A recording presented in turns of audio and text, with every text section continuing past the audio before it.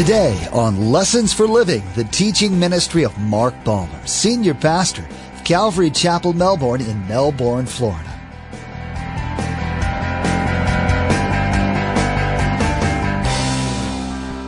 He starts with praise to God. Notice he started back here. He says, God, there's no one like you in all the earth. That's a great thing to say when you begin prayer. Because normally when we're praying, we're thinking of these huge mountains in front of us. Impossible things. And the more we pray about them, we go, you start with faith, and sometimes as you pray with all these needs, you end up with this is impossible. Why did I even pray? Whether you're a leader of a congregation, the leader of a small group, or the leader of your home, the most powerful way to communicate the importance of worshiping God is to set an example. When others hear your prayers to the Lord, see your life lived according to the Word, they can see how to go about it themselves. Artists are inspired by others' work. Writers are inspired reading others' books. Pastors are inspired hearing others' teaching. And others will be inspired to worship when they see how God works in people. Spreading the truth doesn't have to mean setting up a pulpit on a street corner, but rather proclaiming His name through your life. Remember, there's quite a few ways to receive a copy of Pastor Mark's teaching. We'll be sharing all that information with you at the close of today's broadcast. Now let's join Pastor Mark in the book of 2 Chronicles, chapter 6, verse 1. For part 1 of our message entitled, 7 Keys to Real Success.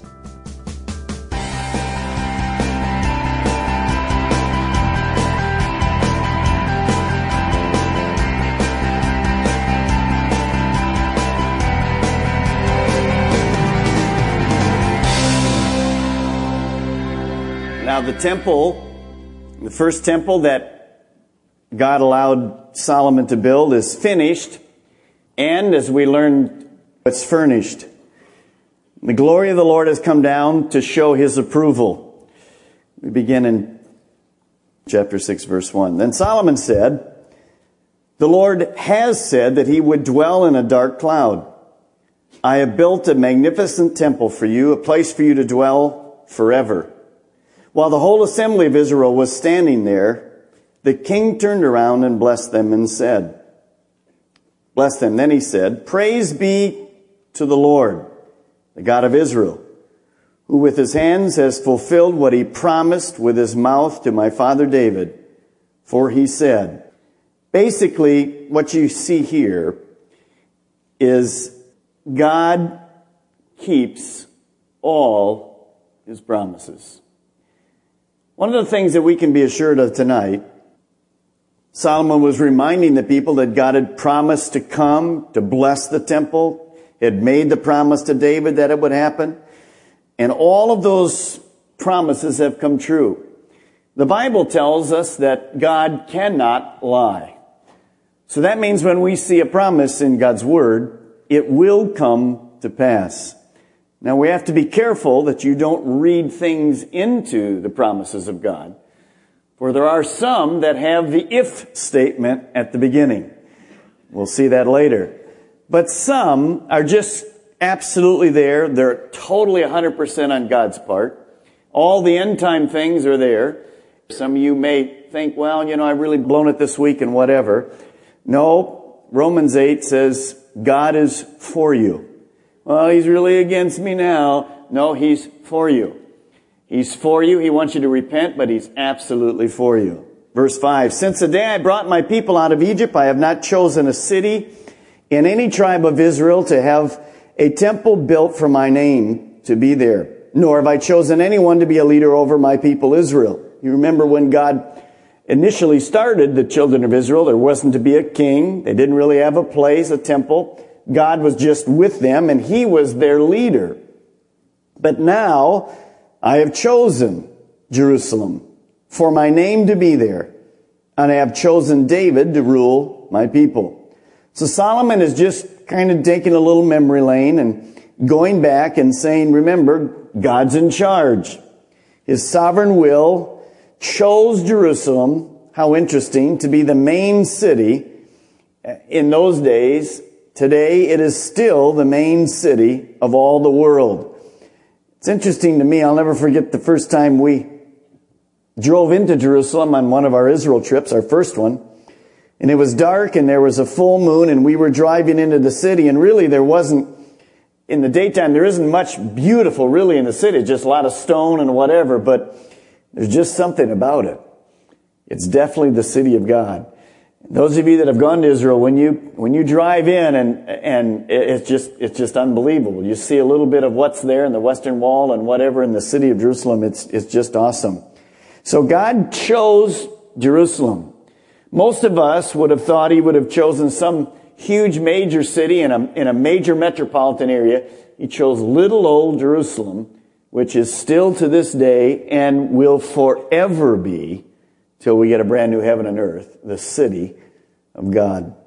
Verse 7, my father David had it in his heart to build a temple for the name of the Lord, the God of Israel. Again, you're going to see that, and you'll see that over and over again in much of our teaching. Our relationship with God is about our hearts. It's about keeping our hearts soft, keeping them open. Notice the temple was never about man, but it was always about God. As we continue to build here, and sometimes you wonder if the building will ever finish here, because we just finish one project and start the next. Well, that's good. That's healthy. But it's not about buildings. It's about God. Verse 8. But the Lord said to my father David, because it was in your heart to build a temple for my name, you did well to have this in your heart. Nevertheless, you are not the one to build the temple, but your son, who is your own flesh and blood. He is the one who will build the temple for my name. Let me just stop for a moment. See, David had it in his heart to do this for God. God isn't saying that was a bad thing. It was a good thing. But what he's saying is this: it was in your heart, but it wasn't in my plan for you.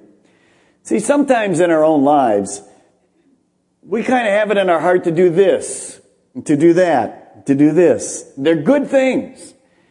And then we kind of get bummed out because God doesn't seem to open that door. Well, God has a plan for us, and his plan is always the right thing. So even when young people come, and different people come from time to time and say, I believe God's calling me to do this. I said, well, let's just wait. And you pray, ask him to open doors. And sometimes later they'll come back and say, well, that was really in my heart, but God moved me over here, but I'm really happy over here. And I've also seen people who are over there, but they wish they were back over here. You can't do that. David had it in his heart, but God said, no, this isn't for you. And so he said, fine. And he went on with it, and he allowed the joy of the Lord to be his. So maybe you're not where you think you should be tonight. If you're here, be all here.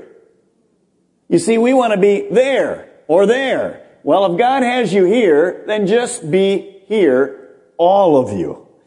Because if you're in this dream world, we'll never accomplish anything. Verse 10, the Lord has kept the promise he made.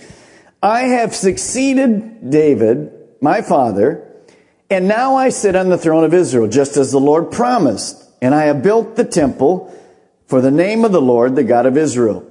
There I have placed the ark, in which is the covenant of the Lord that he made with his people of Israel. Now we come to the longest prayer in the Bible. It's really a dedication prayer. Verse 12. Then Solomon stood before the altar of the Lord in front of the whole assembly of Israel, and he spread out his hands. Now he had made a bronze platform, 5 cubits long, 5 cubits wide and high, and had placed it in the center of the outer court. He stood on the platform and there knelt down before the whole assembly of Israel and spread out his hands toward heaven. Solomon had this little platform built for himself, and he stood there to address the people. And he was going to offer this prayer. But before he really did that, I think it's very interesting, and you kind of have to put yourself in there.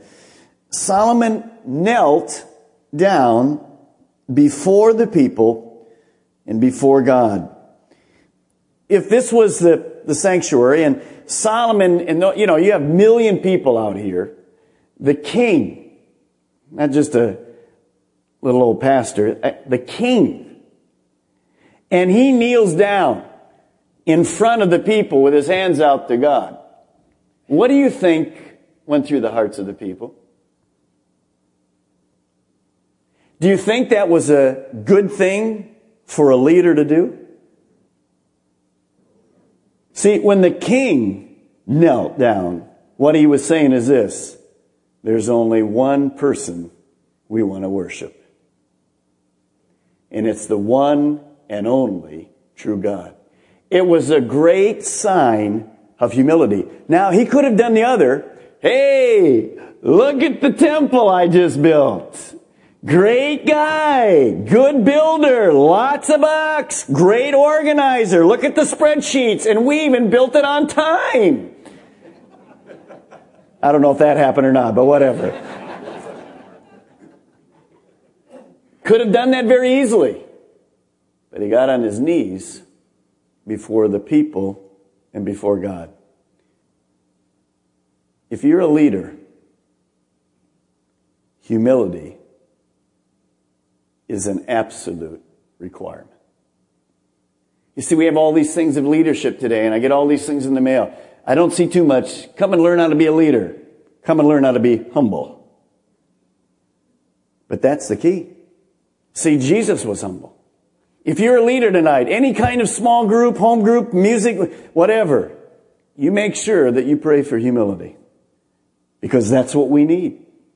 And when he got down before those people, I mean, you could see those people going, wow, the king got down. It's a good example for me. And see, as people see us as leaders, serving, being humble, they'll gravitate to that because there's an honesty. And God always honors people that honor him. That's what it's about. Verse 14.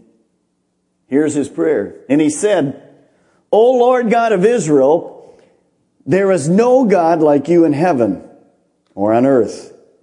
You who keep your covenant of love with your servants, who continue wholeheartedly, you might want to circle that word, in your way. You have kept your promise to your servant David, my father. With your mouth you have promised. With your hand you have fulfilled it as it is today. Now, Lord, God of Israel, keep your servant David, my father, the promises you made to him when you said, you shall never fail to have a man to sit before me on the throne of Israel. If only your sons are careful in all they do to walk before me according to my law, as you have done. And now, O Lord, God of Israel, let your word that you promised your servant David come true. So he's just reminding God what God had made in promises. But notice something back here in verse 16. You will never have to have a man that will sit before me on the throne of Israel. Notice there's an if in that statement. If only your sons are careful to do all to walk before me. We will see that the reason this did not come is because the sons did not do what God asked them to do. Now, the foundation of the prayer is the next 4 verses. But will God really dwell on earth with men? The heavens, even the highest heavens, cannot contain you. How much less this temple I have built? Yet give attention to your servant's prayer and his plea for mercy, O Lord my God. Hear the cry and the prayer that your servant is praying in your presence. May your eyes be open toward this temple day and night. This place of which you said you would put your name there. May you hear the prayer your servant prays toward this place. Verse 21. Hear the supplications of your servant and of your people Israel when they pray toward this place. Hear from heaven, your dwelling place, and when you hear, forgive. I think there's a couple things here that I want to remind us of when we begin, as we'll go through this prayer fairly quickly because we don't have a lot of time tonight. Notice he's praying this prayer out loud. That's a good thing to do. when you have your quiet times in the morning, one of the good things to do, or the evening, whenever, is to pray your prayers out loud. And that does a couple of things. It also reinforces it in your mind as you're doing it, and it also keeps you awake. None of you ever have a problem falling asleep when you're praying, do you? No, Pastor Mark. I know better. Now, I don't have a problem, but I know you have a problem. Now, remember the thing we talked about humility a moment ago? It just went out the window. No, we all do. Now, one of the things I do, you know that from my journaling, is I quite often write my prayers. That also keeps me awake. But sometimes just verbalizing them. Try it tomorrow. Take 5 minutes, 10 minutes, whatever you do, and just like you read here, say your prayers out loud. It's good. It reinforces it. Notice also in this prayer here, before Solomon begins to list the areas that he has needs, he starts with praise to God. Notice he started back here. He says, God, there's no one like you in all the earth. That's a great thing to say when you begin prayer. Because normally when we're praying, we're thinking of these huge mountains in front of us. Impossible things. And the more we pray about them, we go, you start with faith, and sometimes as you pray with all these needs, you end up with like, this is impossible. Why did I even pray? So he starts by saying, hey, there's no one like you. The God of the universe I'm getting ready to pray to. You're bigger than any of my problems. All right, let's pray. You get it? So start realizing the focus should be on God first, then the needs as you move along. Now notice a couple times through here, something very important for us. In fact, this last verse here in verse 21. Hear the supplications of your servant. Hear. Our God is a hearing God. We say it, we think about it, but sometimes we forget He is listening to us. Sometimes we just pray as if man's the only one listening. No, God is listening. He's a hearing God tonight. So when you pray, just remember that. Now here's the 7 areas, and I'm not going to spend a lot of time with them tonight because I have too much to go through, but you could do a little more in depth if you like. 7 areas that Solomon is going to pray about. Now what's really interesting is this.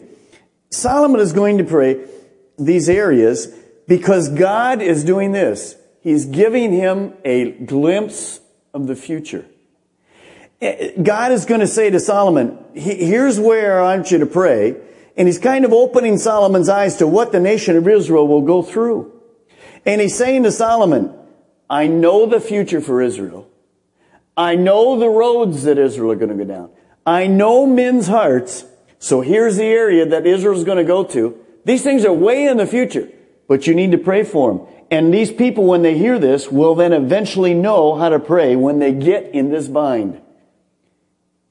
God knows our future. He knows everything that's down the road. And we don't, but He does.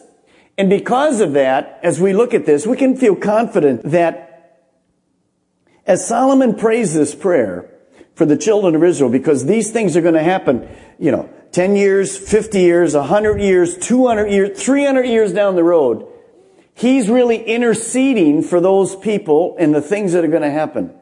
This is a great thing to learn to do if you're a parent or a grandparent. You see, we have our children or our grandchildren, and they might be at this age here. I don't know specifically what's in front of the lives and the roads and the path that's down there in front of my children and grandchildren. But if I know mankind, there's a lot of stuff that's headed down the road. So what do we do now? We begin to intercede today for our kids. Some of you have younger children. Begin interceding for your children to have a Christian mate. A husband or a wife that loves God. You say, well, they're only 4 years old. I don't even want to think that way. Begin now. Begin praying for their heart to remain soft. See, there's a lot of stuff ahead. And so this is what Solomon's doing. He's beginning to intercede for these people. Well, the 7 areas that you see there simply are these: crime, enemy attacks, drought, famine, pestilence, foreigners in the land, captivity, and sin. We'll go through those very rapidly. Now, in these 7 specific areas, we see this pattern of prayer. It's describing the need, then a prayer and confession, and then asking God to hear, forgive, answer, and reverse the situation. This is a great way, one of many great ways to pray. Define the need for God. You say, well, the Bible says God already knows my need before I ask. Yes, but see, this is about communication.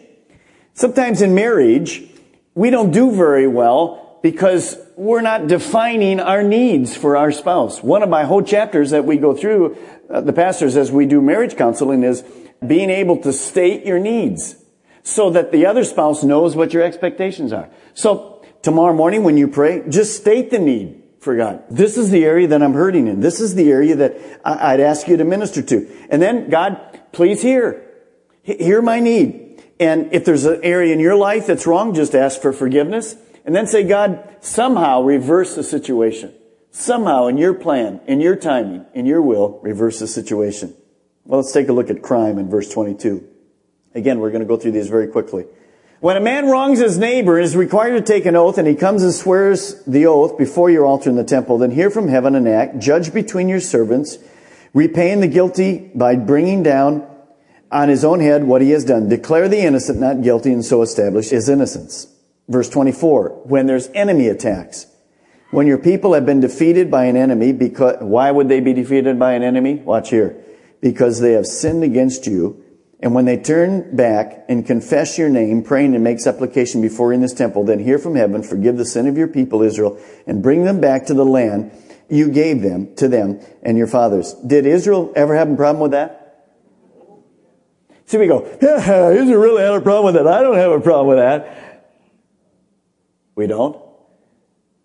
Do you know tonight, if the people who once knew God would do what this is, we'd have to go to 1 billion services a week in the whole communities. It's because they have hard hearts and they haven't turned back. So that's a great thing to do. I pray that this week you'll run across somebody who's been backslidden. And you tell them, you come Sunday, God's still for you, and you can find out the path. You got off the path, God's got a path for you. I believe that God will bring some of you across a person like that. See, God's heart's still for them. So this is what he says to Israel. This is going to happen. The children of Israel will repent and go back. And when we continue on and do Ezra and Nehemiah and so forth, we'll see all of this when they went against God. Drought. We don't need to read that one tonight because we're not sinning. But again, when the heavens are shut up and there's no rain because your people have sinned against you, well, again, that just shows you that sometimes God can use the natural things to point out to men that there's a problem. You remember when Elijah was there and all that problem, that it wouldn't rain for X number of years and so forth. Solomon's prayer to the Lord in front of all the people of Israel was inspiring and instructive. As Pastor Mark pointed out, our God is a hearing God, and when we go to him, he listens. Pastor Mark gave us some guidelines about how to go to him in prayer, especially because we're all susceptible to distractions. We should describe the need, confess our sins, and be open to the forgiveness that the Lord gives us.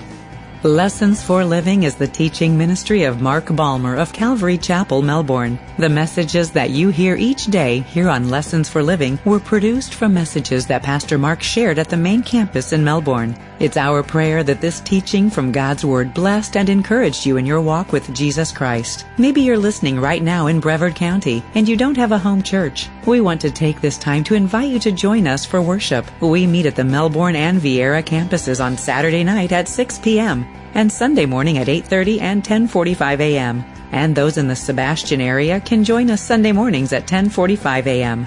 For more information, call us toll-free at 866-779-3441. That's 866-779-3441. Or log on to lessonsforlivingradio.com and follow the link to the church website.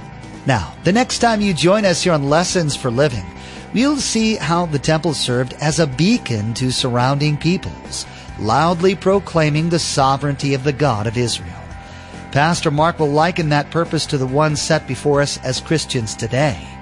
The Old Testament proclamation will line up with the New Testament one, both aiming to point people to the one true God, the one who can forgive and save. You've been listening to Lessons for Living with Pastor Mark Balmer of Calvary Chapel, Melbourne. Please join us again here on Lessons for Living, and together, let's do life right.